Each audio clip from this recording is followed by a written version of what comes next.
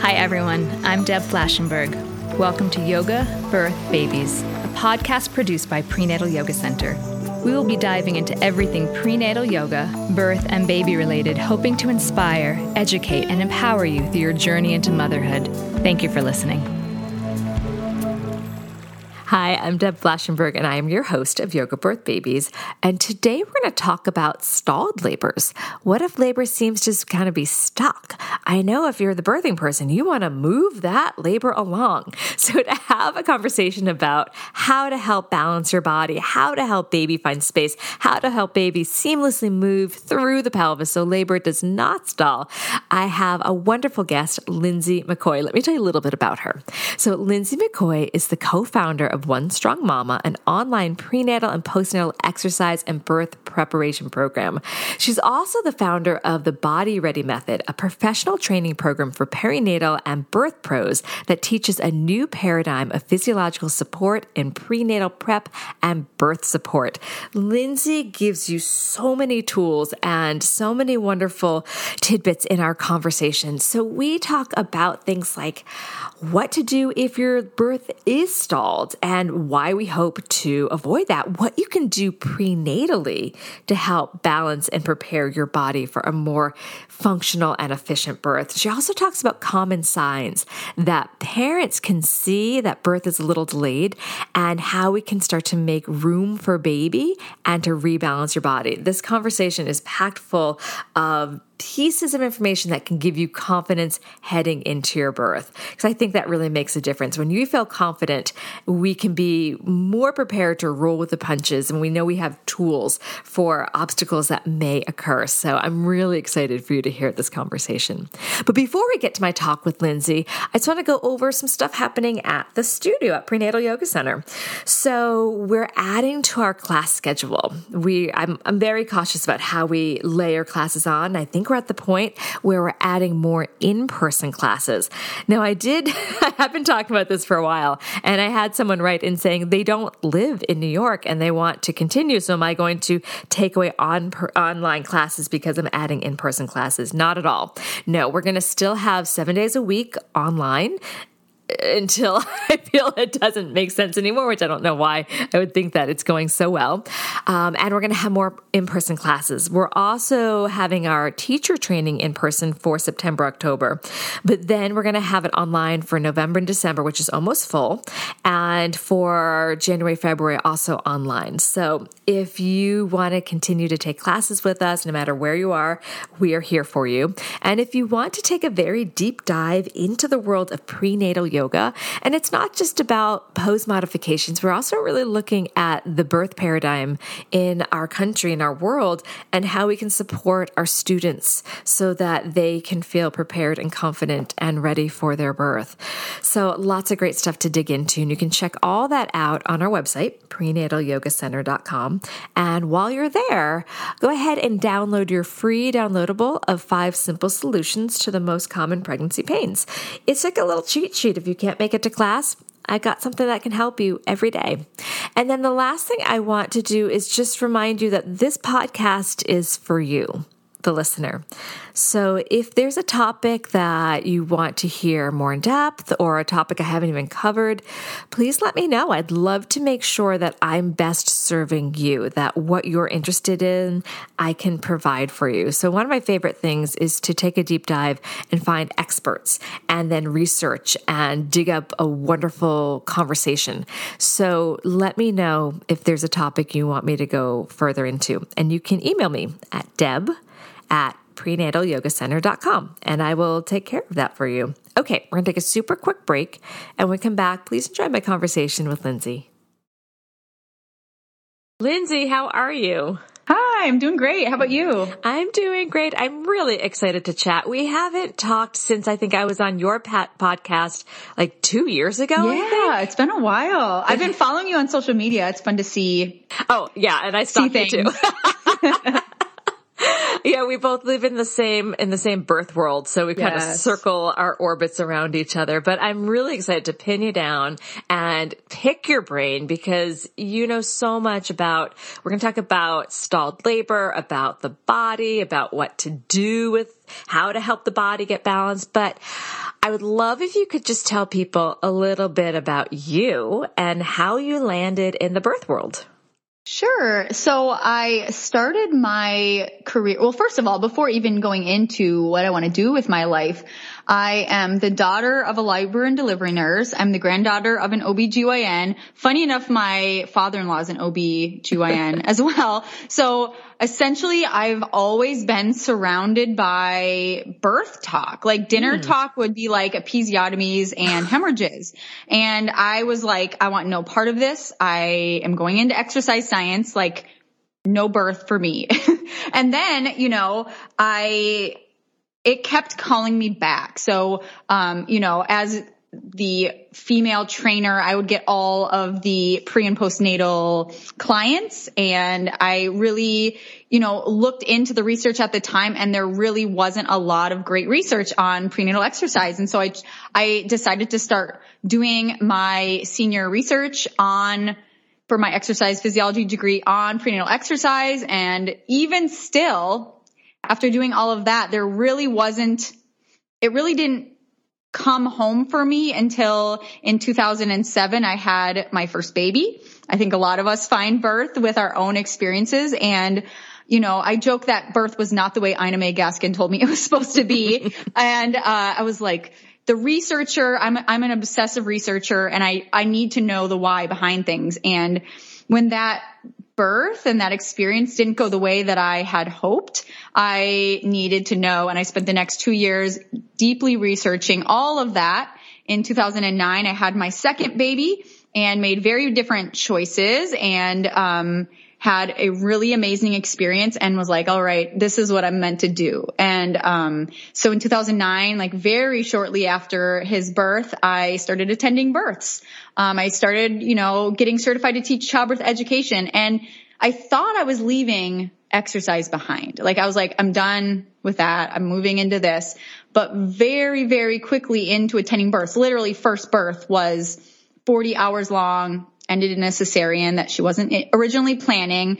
And I was like, wow, there's got to be more. And I started realizing and seeing correlations between, the beauty of this work is that I was also teaching prenatal yoga and getting certified in that. And I started seeing a lot of correlations to what we're doing in pregnancy and the birth outcomes. And I also started noticing, if I would do this particular technique at the birth, say release, I don't know, throw something out there, sacrotuberous ligament. I release that. It's a ligament that can restrict baby coming out of the pelvis. I'm like, well, why am I reacting? It's good to react, but how can I be more proactive with people?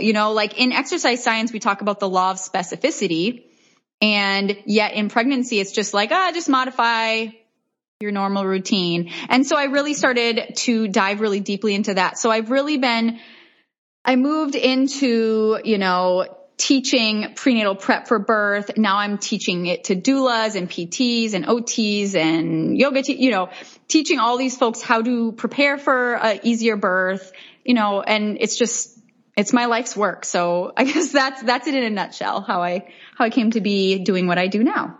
Oh, and and the world is a better place for it because you do really offer wonderful things. And you and I are very similar in the fact that we look at what are we doing while pregnant that can affect the birth outcome. Yeah. Because I was like that 40-hour person. My first birth was 42 hours, and I had to step back and be like, wait a second, what was I doing that added to that? And it got me like you very curious to say, can we do better? Yeah, and we can. Yeah, and exactly. And the answer is we can. All right, yes. So we're going to talk about stalled labor. And I have that in my notes and kind of quotes because birth can take a while, depends on how baby's coming down. But like you were just saying, there are restrictions in the pelvis that can stall things out. So let's just even go for explaining what is it, what is stalled labor, and why we hope to avoid it. Yeah. So labor stall sometimes is called arrested labor or labor dystocia. It's basically when something is not progressing the way as optimally as it could. And, there's different, like an OB versus a midwife versus, everyone's going to have a different, like, how long they consider to be a labor stall. So I'm not going to go into, you have to be at this many centimeters for this many hours. Like I feel like we don't need to be so specific with that. If there is hours of no progress, why not do something to support the physiology to make it more efficient? Because that person is going to be, working very hard, maybe, using a lot of energy and resources. And why not do things we can do to make that process more efficient? So there can be an arrest in, let's say, dilation and effacement. So maybe someone's been, 3 centimeters for 12 hours. Like why would we not want to do something there? Sure, we could sit and wait and see. And that definitely, I do think that there is a time and a place where if everyone's okay and doing okay, there's nothing that we should be doing. However, if everyone's not okay, there are things we can do, and there's things we can do before medical intervention, right? Mm-hmm. So there's dilation effacement. There's also an arrest in descent. So that would be like the baby, maybe we're dilating more, but the baby is not moving down in the pelvis.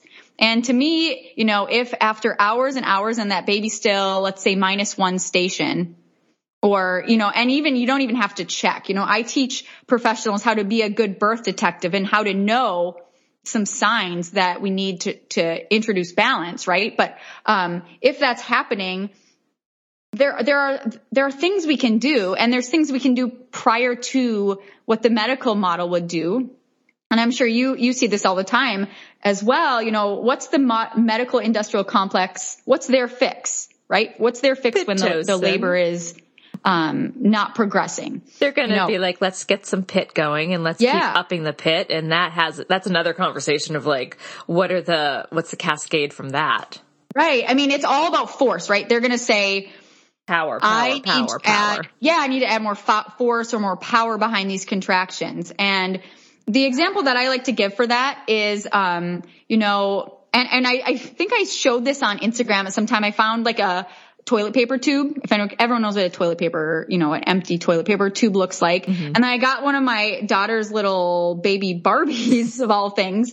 And if you imagine that tube and making it into, let's say, like an oval or something, and then you have a circle trying to fit through an oval. And this is just a really rudimentary example. Like, would you want to add more force to try to force that circle through that oval? Or would you want to maybe make that oval more circular so that the fit's better, so that circle can more safely get through, right? The baby. So, because otherwise, they think like these natural things that I like to do to support the physiology, they also help the baby to be less stressed, right? Mm-hmm. Because if we're trying to force a circle through an oval, like something's gotta give. Right. And so I'm not against Pitocin. I'm not against, artificially rupturing the membrane. There's a time and a place for these interventions, but not until we've exhausted these safer physiological support options. I 100% agree, 100%. And when you were talking about, sometimes we do need to be at 3 centimeters and work on, again, it's not always about dilation, as you know, it's also, descent and station, as you were saying. It was interesting. I was having a conversation with someone recently about length of labor, and they were like, labor should be however long labor wants to be. And I'm like, yes and no. And this is just my opinion. This is just my opinion. But having had 2 labors, one very long, one reasonably short, 4 to 6 hours, I preferred the shorter one. And having tested my body and my mind and my team and having been a doula to those, the long labors, and yes, baby sometimes needs to work itself out. Like for my long labor, my son's head was asynclitic. The head was towards the shoulder. And sometimes baby needs to work itself out. But then also it is exhausting on everyone and can be very hard on the body of the birthing person. So I'm very tentative about saying, sure, labors can be any length, where I feel, again, maybe this is just my perspective, having had a very hard first labor, that if the body is set up to have a more efficient birth, it can be easier emotionally, physically, for labor to move smoothly. What are your thoughts? Right. I mean, I would say it's a spectrum. So the goal isn't fast and furious, have your baby fall out in under minutes, an hour. Right. Yeah. So that's not, and I've seen that as well. I've seen a lot in hundreds of births, and, that's not necessarily the goal, and actually my easiest birth of my 4 own births was my longest birth, interestingly enough. So my third birth was actually 12 hours long, but it wasn't 12 hours of intense, crazy, it was, wake up in the morning, 6 a.m., kind of text my team like, hey, this might be the day. And just kind of flowing throughout the day. And really only like the last couple hours were really strong, active, and it just flowed. And so the goal isn't for it to be as fast as possible. Right. We're not looking for like a precipitous, knock that baby out in an hour. Because I find oftentimes those really fast precipitous births sometimes go with that more lax pelvic floor, and, baby's chin maybe doesn't get time to tuck, and that can come with its own set of injuries. Mm-hmm. And so the goal is balance. The goal is as fast as it needs to be, right? So, because definitely I don't think it's normal to be in labor for 3 days, 3 days of strong active labor. And I've seen it. There's something that we could do to support the physiology. And I joke, I don't want to be at your birth for 3 days any more than you want to be at your birth for 3 days. Right. Right. And so that's why I started to get really obsessed with the prenatal prep too, because people always hire me because, not always, but I feel a lot of times the reasons why I'm good as a doula is that I know all the fancy tricks. I'm really good at knowing what to release or what to open or how to help progress that birth. But my goal is to prepare someone's body and their mind and have them have the right team so well during pregnancy that they can just show up, have a boring birth, and not have to do all my fancy tricks. Yes. All right. So let's talk about that. What can someone do prenatally to help set themselves up for a more functional and efficient birth? Yeah. So my favorite thing ever. So of course I love teaching how to be aware of your body, right? So body alignment. It's not about forcing your body into only moving this way and only sitting this way. I find it's really tricky when I talk about this because I get, especially people who have had previously really difficult births, can start to hyperfixate on what I'm about to say. And so the goal isn't to hyperfixate on how you're moving all day, but the goal is to become a student of your body, to become more aware of how you hold your body throughout the day. The majority of us are patterns. Yeah, we sit in the same way, and we've sat that same way for 20 years, and we, sit at our desk, or we stand the same way, or we, for me, some of my own compensation patterns, because, none of us have perfectly balanced bodies. We all have stuff. A lot of mine is related to sports that I played at a high level back in high school. Mm-hmm.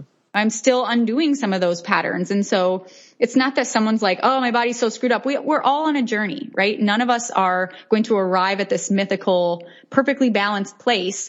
But that's why I always talk about, it's about stacking the cards in your favor, right? Mm-hmm. It's about taking control of the controllables so that you can let go and know that, it's going the way it's supposed to. So the first one, of course, body alignment, learning about your body, learning how to hold your body, learning about your own patterns, and then preparing your body specifically, right? So we talk at the Body Ready Method about I have the 5 pillars, it's, and working through these 5 pillars using the law of specificity to train your body specifically for birth, because, when we are training for a marathon, we train very differently than if we were training for a CrossFit event. And so the same goes with birth as a very big physiological event. We need specific training with the core, the pelvic floor, the pelvis, the movement patterns, and the upper body. That's often a forgotten about piece, is the upper body that connects, the diaphragm interacts with the psoas and the uterus and the pelvic floor. And so we gotta work on all of it in a more specific way. And then honestly, if you do all of that perfectly, but then you have a really not great team or you're giving birth at a place that doesn't actually ever really see birth the way you want your birth to go, then it's not going to maybe go the way you'd hoped. And so I always have to add that in, like who you choose to be with you at your birth and where you choose to birth is going to be one of the number one predictors of getting the birth you want, even above, preparing your pelvic floor or baby's position. Like that can all get derailed in a second with a bad team.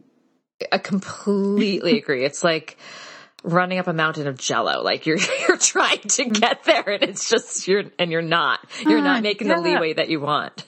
Yeah. It's so frustrating, and I always talk with my clients about, being in alignment, yes, in your body and in your mind, but also with your team. Like, what do you want? And is that something that they know how to give you? And I think everyone uses this, but like, if you want sushi, don't go to the Italian restaurant. Yeah. Like they're good people. I have OBs, like they're great people. Doesn't mean that they're great for you and they don't know how to make what you want. Absolutely. And one thing I want to add to that is trying not to go in with the attitude that you can change them, because and as a doula, I bet you have seen that, because I know I've been hired as a doula in situations where they're like, okay, this is not a great team. They're not listening to me. So the doula is going to fix that. And the doula definitely can offer support, but they can't fight the battle and they can't change the mind of the care provider. They're not there to do that. So I wanted to add that small caveat that it definitely hire a doula, but they can't change. You don't want to fight. You don't want your doula you don't want to have to fight through your birth. Like that sounds really stressful. You need to be in a very different place in your brain. Yeah. And you can't fight when you're in that place. Yeah. And if you're getting in that fighting place, then you're getting into that place you're having less natural pain relief from your body because you're in this like fight or flight mode. Yeah, it's not the hormonal blueprint that we want. Yes, exactly. It's the exact opposite, which could be a whole nother conversation. Show on its own. All right, so we're going to take a quick break. When we come back, though, can you talk about some of the common signs that a birth is starting to get delayed and maybe baby and body need a bit of rebalancing? We'll take a quick break. We'll be right back. Okay, we are back. So what are some of the common signs that maybe the birth team or the birthing person is noticing that like birth's delayed, baby and body might need a little more rebalancing? Because I remember for mine when like there's a good 4 or 5 hours and my midwife checked me and she's like, I went from 5 to like 5.5 and I'm like, damn. Yeah, you're like, that was a lot of work for half a centimeter. What's going on? No descent and no more effacement. So that for me was like the moment where I almost knew too much. I'm like, darn, we got some work to do. Oh, yeah. And I hate seeing when someone gets a check and it's not the way they want it to go. It can be so disheartening. It's like the wind's out of their sails and they're just like, it's hard not sometimes I have people even decide if they want to know because of how hard that can be mentally to keep going after you find that out. So yes, here's some signs. So sometimes there's a lot of different ones. So yes. I teach birth detective skills to perinatal professionals because I find that the job of the birthing person is not to analyze their labor. Because if you're analyzing your labor, you're in the part of your brain called the prefrontal cortex, the thinking, judging, planning brain, and you aren't able to go into that deeper limbic brain where we need to be, they call it labor land. That's a really important place to be during birth, so you're more intuitive. And so that's my first caveat is like, that's not your job. Your job is to hire someone who knows, ideally, I think every birth professional should know this, like ways to assess that there's a stall, or ways to see maybe there's not a stall, but we need more balance. Maybe everything is moving along fine, but that person is experiencing intense back labor. Okay. So that's that level of intensity. If somebody is past that pain to that suffering place is just like miserable, that is a sign that something needs to shift. Maybe we need to get them back in their, what I call their labor flow state. They've researched flow state for, all facets, not just pregnancy and birth, but I've really taken that research to labor and birth. And you see that the two ways, the research shows two ways that we disrupt the labor flow state. The first is interruptions, which, oh my gosh, the interruptions, feeling distracted. Maybe if ever anyone's been working, like you work and you get in this flow and you're just like the words are flowing and everything's just going, and then you're getting interrupted. You can't enter your flow state. So that's really difficult in birth. So we as birth pros need to protect that space. And then the second thing is when you feel that your ability level does not match the amount needed. Basically, you don't feel like you can do it. So those are the two things that if those two things are not happening, if you feel like it's too much for you, you can't do it, and you feel you're interrupted, you can't even get into your flow state. Mm-hmm. So that's the number one thing, not even related to what is related to the body, but it isn't. It's the mind, right? Like, so that's one, if someone is out of their labor flow state, you can see it. They're screaming, like high pitched screaming. They're writhing in pain. Like that is not physiologically where we need to be during birth. And so someone needs to support that flow, coming back to flow. The other thing, like I said, if they're in that intense pain, it could be that they just need to find a better flow. But if they're in their flow state and it's still really intense, or the contractions are coupling, they're not regular. Maybe you see like 2 minutes, 5 minutes, 3, it's very sporadic. We really want to see that regular pattern. Otherwise it can be a sign that something's trying to shift, right? We're trying to get things to where they need to be. Or I'll see sometimes the 30 second, they're not getting to a minute. Like they're 30 seconds, 45, just a really sporadic random pattern. That can be a really good sign, that things need to shift. And then I'm always asking my clients, and I'm teaching people to ask and wonder and get curious about where are they feeling their contractions? Because and there's a lot of different signs that can help us without assessing, because I don't do cervical exams. I'm a doula, but I can be really quite accurate in where that baby is in the pelvis based on what I'm seeing. So if, for example, the contractions are staying high and in the front and they're not shifting and it's been 12 hours, I'm starting to wonder, is that baby hung up in the inlet, right? Mm-hmm. And so, yeah, there's a lot of signs. And the more births you go to, the more you really can start to tune in to those signs. I absolutely 100% agree. And it took me quite a few births to start to see the difference. Like there is a similarity in births, yet there's also very glaring differences, like you said, like the detective hat. And it's something that gets me so excited that I'm seeing more and more labor and delivery nurses get into this awareness instead of just relying on what's happening in the cervix. Because then like you said, we can start to investigate, okay, I don't just have to stick my fingers in and get 2-3 centimeters, whatever. We can see, because again, like as doulas, we're not going in there. But from the sounds people make, the movement they make, where they're feeling the pain, it can really offer a lot of insight. I love that you're working specifically with doulas and practitioners to have this keen eye, because it takes time, and you're almost speeding that up for a lot of people. Like it took me years with a great mentor to teach this to me, and I love that you're offering this for people to learn a little quicker, a little more efficiently. It took me a while too, because it was like I was merging the fields of exercise science and biomechanics, and I'm obsessed with biomechanics. It was my favorite. I would have actually just had my degree in biomechanics if it was a degree option. I took every biomechanics class I could because I'm fascinated in all of that stuff. And it's so shocking to me that people still don't realize that your pelvis is not a fixed entity. Right. Your pelvis changes,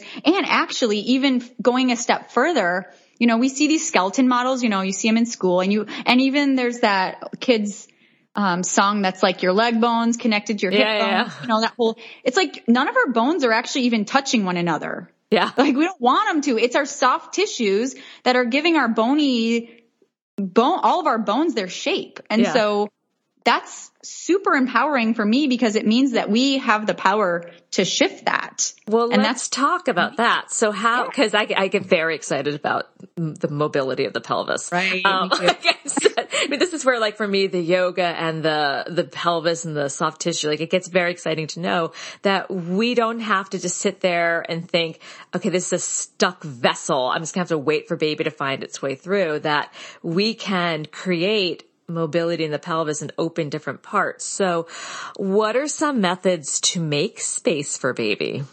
Yeah. I mean, so of course it depends where the baby is in the pelvis. So, I think a lot of people think the pelvis is like, and the baby is like a basket. Yeah. Or it's like a basketball hoop and the baby is like it's like a basketball going through a hoop. But actually there's a curve, the babies navigate a curve. Babies rotate through the pelvic floor. So that needs to yield, and babies navigate the psoas, babies navigate all kinds of different soft tissues. And so we first need to know where that baby is during birth. If we're talking during birth, we want to know where that baby is so we know where we're wanting to make space. Because if we're making space in the top of the pelvis, the pelvic inlet, that's going to slightly close the bottom of the pelvis, the outlet. And if we're making space in the outlet, that's going to restrict the inlet. And so, I mean, I would show you, it's hard when you're only hearing it to see, but, everyone look up sacral, nutation and counternutation. You can very clearly see that the pelvis moves and creates different shapes based on how we're even positioning ourselves. So like, for example, if you bring your knee up in front of you, it's called hip flexion or like a deep squat or something, that's going to open the outlet, because what it's doing is it's pulling, those soft tissues are attached to those bony tissues and they're pulling them open, and then opposingly on the opposite side, if you're going into hip extension, so legs coming behind you or hips forward, that is going to give a different type of pull, which is going to open the top of the pelvis, the pelvic inlet. And so that's really powerful to know, especially birth pros, encouraging this to their clients, because I have found in birth, if we just go into that labor flow state, we actually just do the positions that open the right space. Mm-hmm. That's the cool thing. But then it's our job as birth professionals to observe. And if there is the need, then we can make a suggestion to make more space and to make more balance. And then going back even further into, pregnancy, I think sometimes we think like when I give birth, my tissues are just going to yield, but a tight tissue, like a really tight hypertonic pelvic floor, is still a hypertonic pelvic floor during birth. Yes, things are going to soften some, but we really do, if we are more proactive in pregnancy, we have more available space to make different shapes during the birth itself. Mm-hmm. Absolutely. Yeah. We do a ton of that in prenatal about lengthening the pelvic floor and learning how to release it, because so many people are like, Kegel. Are we supposed to do that? Is another question. And then also the psoas is another one that I find, especially with so much sitting, and I feel like the last couple of years there's been a lot more, less movement. So I completely agree that the soft tissue doesn't just yield because you're all of a sudden in labor. That can really hold up how baby enters and moves through. So what are some things or positions, and I guess I just said once, a lot of sitting, but that a birthing person may unknowingly be doing that could possibly delay birth? So you're talking during pregnancy or during the birth let's itself? Do both. Can I throw both at you? Yeah, absolutely. I could talk about this all day. So pregnancy, let's start with pregnancy. Of course we sit a lot, and I'm not anti-sitting, but it's about, we're always in the same shape. We're always holding our bodies in the same shapes. We're always falling into our compensation patterns. Our bodies love to make things easy for us. So if, let's say, very common one during pregnancy is weak glutes. We tend to shift our whole pelvis forward. With that belly, the whole pelvis shifts forward. We're kind of using our psoas as like a seat belt and just kind of like falling forward with the pelvis. And then our glutes aren't working. Our glutes are what support our pelvic floor. And so we have all these folks that, since the glutes aren't working, something else goes, well, the pelvis needs to be supported, so I'm going to tighten up. And that's our pelvic floor. It's like, really, friends, you're not going to help. TFL, or there's so many tissues that are overworking because other ones are underworking. And so then what we do a lot of times is we go to the overworking tissue. We're like, relax, go to a massage therapist. They release it. Go to this person. They we self-release that tissue, which is great. And I love all of that. But if we release the overworker, but we don't get the underworker doing their job, the overworker is going to go, well, that was a nice break. Now I got to go back to this job that no one else is doing. And so we get these imbalances, and they get perpetuated, right? So it's not that pregnancy created all these issues. It's that we all have our compensation patterns, and then you add a pregnancy to that, and it's almost like the straw that broke the camel's back, right? And so this work is really cool because the same stuff that I teach that makes, and you teach as well, that makes birth more efficient, also makes the core more functional, also makes us not pee our pants when we go to the trampoline park. It doesn't, and so it makes our knee pain better, and the whole body's connected, and so it's really empowering to just learn how to use the body better, because the number one reason that people go into elder care, I'm going past pregnancy now, is incontinence. Yeah. And so I feel like we tolerate way too much that there are answers to. And so that's why I'm so passionate about getting this out to people, because your pelvic floor is your pelvic floor for life. So we want to take care of it through pregnancy and through birth, right? And so birth, it's the same thing. Like our modern industrial complex doesn't really seem to understand biomechanics. Like what they suggest is often the opposite of what the body actually needs to make the space, flat, the very obvious example is lithotomy position, birthing flat on our backs, pulling the knees to the armpits in what's called external rotation, which if we're in external rotation, we're actually slightly closing the outlet from side to side. And so, I'm really grateful, like social media has brought the internal a lot of awareness to that. Yeah. But yet I don't understand. I still go to births and it's still the number one most recommended thing. And so it does take time for these things to shift, but I think also we need to start demanding, and we need to start saying, no, I refuse to birth in that position. Well, something I found really interesting. I was at a birth many years ago and we talked, and I know you do this with your clients too. We talk ahead of time about birthing positions, and I always say, they get excited like, oh, I have some people don't even know they have an option besides being on their back. I'm right. Like, most people. And we talk about, when you're on your back, your sacrum's pushing in, like you're closing the doors. You just said like your sit bones are closer together. And when we talk about this, a lot of people get really excited. But then they can go to their care provider. And this is what was really interesting during a birth is the care provider said, I'm all up for trying a different position, but I'm not taught, like I don't know how. I've never caught a baby in a position other than what is traditional.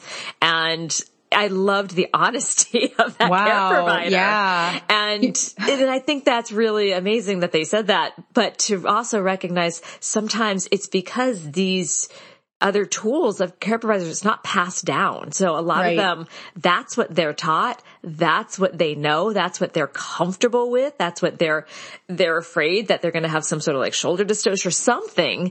And that's why I think a lot of people end up on their back. So amazingly, this care provider's like, let's at least I said, can we just turn the person like 90 degrees? Like even on your side. Like, I'm like 90 degrees. That's really normal. And that's what we did. So in the getting on your side, all of a sudden your sacrum, like a little trap door, can move back and you can get that top leg, a little internal rotation. But I thought there was something pretty amazing about the honesty of why a lot of care providers want them on their back. Yeah. It's like old habits die hard. That actually made me think of a story from, I don't know, I'm like, it was the birth pre or post pandemic. So this was post pandemic because I'm like, okay, sometime after 2020, this birth occurred. And, it was this third time of this her third birth and her first time hiring a doula. And she really wanted to not have an epidural this time. She'd had it the first 2 times. She's like, I just want to do it different this time. She had her same OB. She's like, oh, I loved my OB. I've been with him forever, and that can be hard to switch. I get that. And so, she's plugging along just fine. Of course, the OB comes in for the end of pushing. She's on hands and knees. And he's like, if you are on that position, we can't pass your baby to you. There's no way for us to pass. I'm like, what? I was so confused. I was like, can't you just bring it under? I kind of showed him. I was like, I have apparently you can't, my face, you could read my face probably. I'm sure I was so confused by that. I was like, what? And I was like, hey, can't you just do this. And I kind of showed, because I've been to hundreds of births. I've seen a lot of hands and knees births, and I'm like, can you just pass up this way? And he didn't acknowledge my presence. Okay, cool. She refused to move. She was, no, thank you. I'm good in this position, despite his insistence.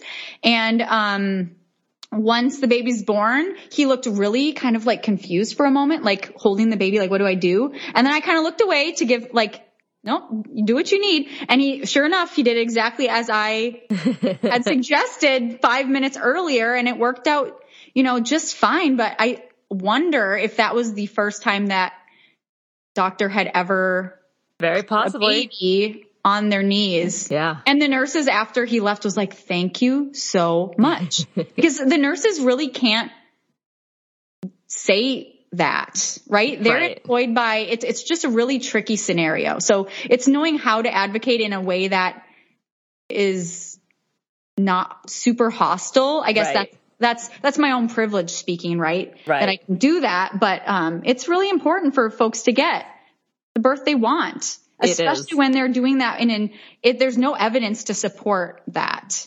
Absolutely. So what are some small things a partner or doula can look for during a birth to help move it along a little more smoothly? Yeah. So the number one thing I always say is I always bring it back to the labor flow state. So supporting that flow, making sure that person is not being interrupted, that they're going deep within, that they are, finding their rhythm. That is the way to get them using their intuition, because they know how to birth their baby. They know, I've seen people be like, why did you put me in that position? And I'm like, I didn't do anything. You jumped up in that position like intuitively. And I was just here like making sure you didn't fall off the bed. Like I'm thinking of a very particular birth. And so I've learned a lot of what I teach just by going to a lot of births and seeing a lot of intuitive movements. Mm-hmm. And so that's the number one thing, is supporting that flow state. Of course, helping people to be in alignment with their team. So having the provider, if someone's coming to me and saying what they want and saying that they're going to this provider that has a, 60% cesarean rate, and that's not what they want, I think it is important for me to let them know that, right? I think too often doulas will not say the things they know, and I think that people deserve that information. And so that's the other one. During the birth itself, it's also having the skills to know what to do when, because I found, prior to all this work I do and what I teach now, I remember feeling as a new doula really unsure, like, what should I do now? So what position makes sense for what level of the pelvis the baby's in, for example? Mm-hmm. Like you can squeeze, the double hip squeeze is a very known. Yeah. It's like the go-to doula hands-on technique, but you can actually double hip squeeze in a way that's unknowingly creating less space where the baby mm-hmm. is. And so it's about having, I believe we have a responsibility to know the information, knowing what to do when, rather than I felt like I had all these tools in my toolbox, but I was just kind of reaching in the bag and just pulling one at random. Like, oh, let's try sifting now, or, oh, let's try the toilet now, or, well, no, the toilet's a great mid-pelvis movement because that's when baby's rotating through the pelvic floor. And so, maybe we want to try something else in a different time, right? So, because when you're at a birth, you're not going to try 20 things, right? You only really, people are not going to tolerate you just throwing everything at them. So you really mm-hmm. want to be specific and intentional with every suggestion you give. Yes, absolutely. I felt so fortunate that I had a very experienced mentor. And when I did come against things, I still remember there's a 5th birthday I've attended, posterior baby. And I'm like, this does not look like anything I have been taught. I was able to call someone for that guidance. And I love that you are basically offering that mentorship in a sense for newer doulas, because we learn, it's one of those professions that you have to learn by seeing and doing, not just by reading. It's only so much a book's going to give you. And because I had a really skilled doula that I could explain things to, she knew exactly how to help me help the client. It's like, okay, this is what we have to open. This is what we have to do. And I think it's something that, like you said, you can't just throw everything at it, because we could be closing off parts that we need to open. Right. And there's also what works in theory and what actually works when you're there. Right. You know, I've been seeing a lot of, and it's great, I've seen a lot of people educating on social media about, let's say, pushing and saying like, you should never actually have to push. You should never hold your breath to push. I'm like, yeah, that, in theory, but like, I had like to use every fiber of my body to get one of my babies out. Right. So that's the thing. So if you were seeing everyone on social media, you know, all these, fit pros and PTs and all these people saying like, don't push, it will damage your pelvic floor. And then you have to push. You're thinking, what did I do wrong? Exactly. I'm a failure. I didn't do it right. Yeah. So it's like, it's a range, it's a spectrum. And so I feel like it's really helpful to go to births and to see this stuff in reality, because it's not always going to be this ideal thing. And it's not always like, you know, just don't push and just get off your back and everything will be just fine. Like, no, sometimes it still isn't. Sometimes, you know, and I've been to home births that are 40 hours long too. You know, great provider, great team. Yeah. And I thought my baby would just like walk out. I'm like, this is what I do. You know, of course, yeah. This is what I do. And I had to push. I had to like push. And I was also talking to one of my students recently. She had a baby. She's not back for her second. And we talked a lot about a certain technique that she was taught. And she's like, I somewhat practiced it. I didn't really practice it maybe enough. And she said, but I felt like a failure because birth still hurt. And I thought it was not going to hurt because I took this specific technique. And I said, you know, we're all going to have our own experiences. And my personal idea is like, for a lot of people that pain pleasure can be like a knife edge. Like some people, it can be a great amount of sensation that one person can say it was just strong sensation and someone else can say it's painful. So we don't want to label, if you do X, you will feel, you know, Y. Like we don't know how it's going to turn out. And we don't want someone to feel like they did it wrong because they either felt pain or had fear or had to hold their breath and push. Right. Yeah. I mean, I think it's, you know, and pain is interesting. I'm super interested in pain science. It's a really fascinating topic, and you could go into the, you know, the perception of pain is a big thing too. You know, in my second birth, which actually I did not really, I don't remember any experience of pain in my second, third, or fourth actually, but it was all, if somebody in that moment had said, Lindsay, are you feeling pain? And I had like gotten out of my flow and I had like started to like analyze it. Yeah, this is painful. But in the moment, I wasn't even perceiving it that way. And so it's really our perceptions and expectations, and there's so much to be said about that. And of course, even with our perceptions and all those things, you know, maybe a posterior baby or asynclitic baby or a unyielding pelvic floor or something else, like there's other things that can increase the sensation to signal that we need a shift as well. So that's the tricky thing about birth, because sensation is normal. And so how do we know, you know, if this is just normal sensation, if this person is just needing to find their flow state, or if we really need to balance the tissues? Yes. 100%. So it's usually a range of all of those things. And the beauty of this is like, actually, you brought up the psoas. I could talk about the psoas for hours, but the psoas, one of my favorite muscles, right? It's our musculoskeletal connection into our central nervous system. It's like our juiciest muscle. It's the fight or flight or fawn muscle. And so, you know, if we think like the body and the mind aren't connected, they're connected right there. Right. And so sometimes it's even just a matter of getting someone to breathe into their rib cage in a way that's going to release their upper psoas, that's going to allow them to relax, downregulate their nervous system, and get out of that fight or flight. Now everything just flows. And so that was like a mental thing, but it also addressed a physical thing as well, the psoas, which is our baby's guide wire into the pelvis. So it's like, it's all related. Yeah. Right? Prepare your mind, prepare your body.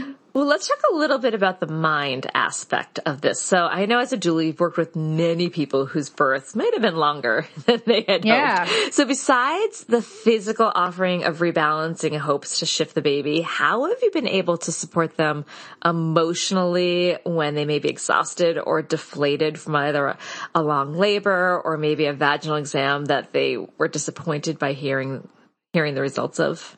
Yeah. I mean, it really depends on the person. First of all, a question that sometimes will come up in doula interviews is like, how do you doula? Or like, what's your normal way of douling? And I would say it really depends on the person. You know, some people want me to need a lot of touch. Some people don't want to be touched at all and need a lot of verbal support. You know, I remember very specifically a birth, where she hit a wall. There was some intensity. I think it was a cervical lip. Maybe it's been a while. I can't remember exactly why, but she started to freak out.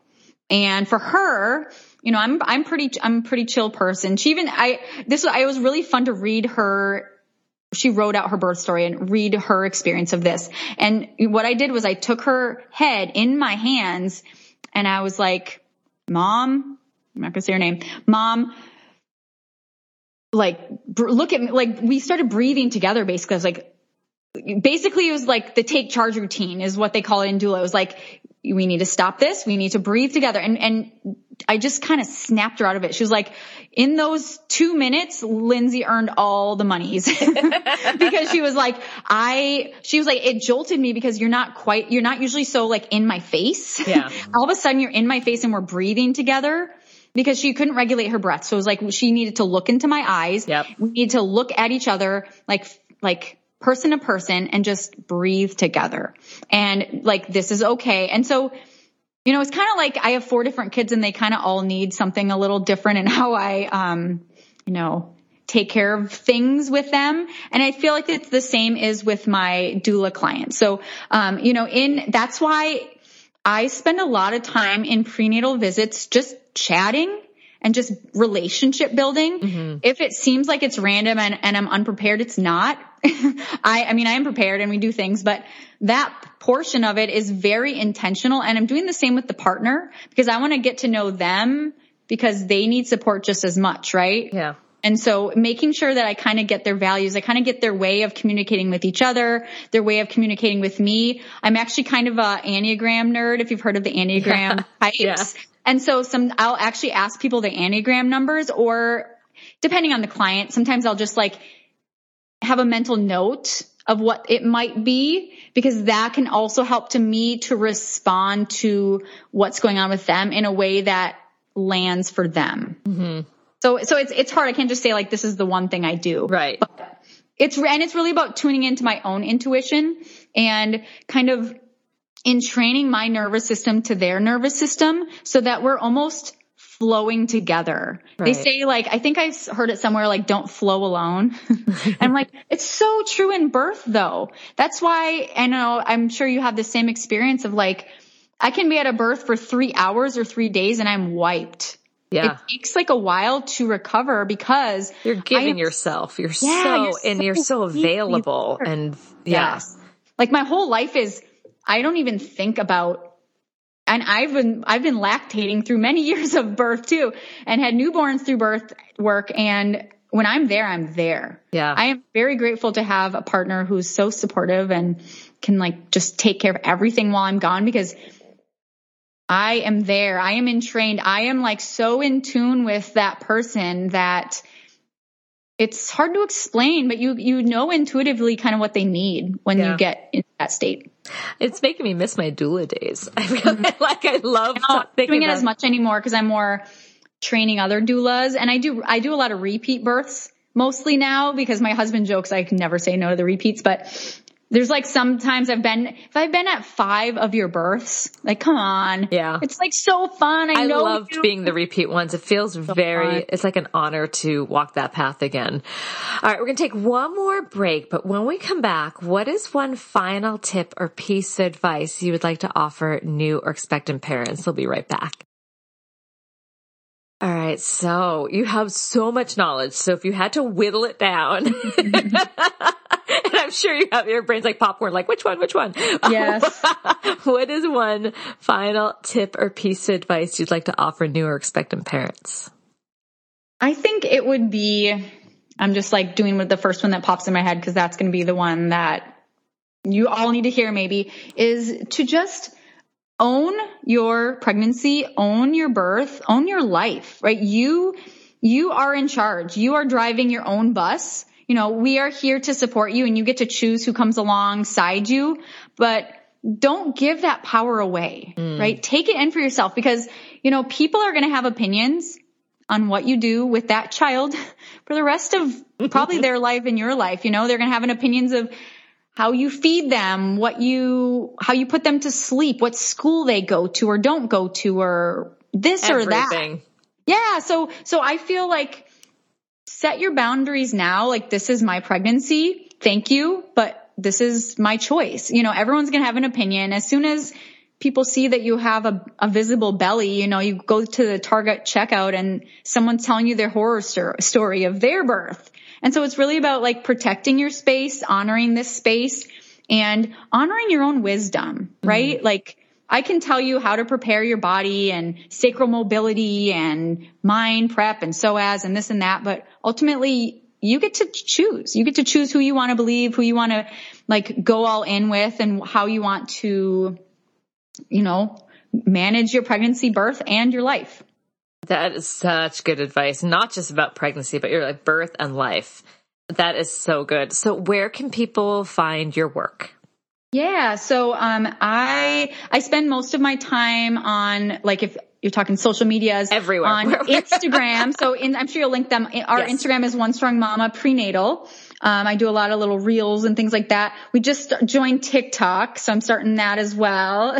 Body Ready Method for that one. And then we also have a free Facebook community, the One Strong Mama community, which is really fun. And lastly, you got all kinds of places. If you are a professional, the Body Ready Method is really where we hang out there. So we have, our website for that. And then our groups for that are for people who are going through the program. So it's a really nice way of finding a community and really like diving deep into this type of work. I will make sure I have all those links in the show notes. And it was such a pleasure to reconnect with you. You and I are so aligned on so many of our thoughts. So it is going to be such a joy to have the community get to be further enriched by your ideas. So thank you so much. Yes. Thank you, Deborah. It's such an honor. I love your work. I love what you're doing in this world. And I think together, we're all like these game changers, and we're going to leave pregnancy, birth, and recovery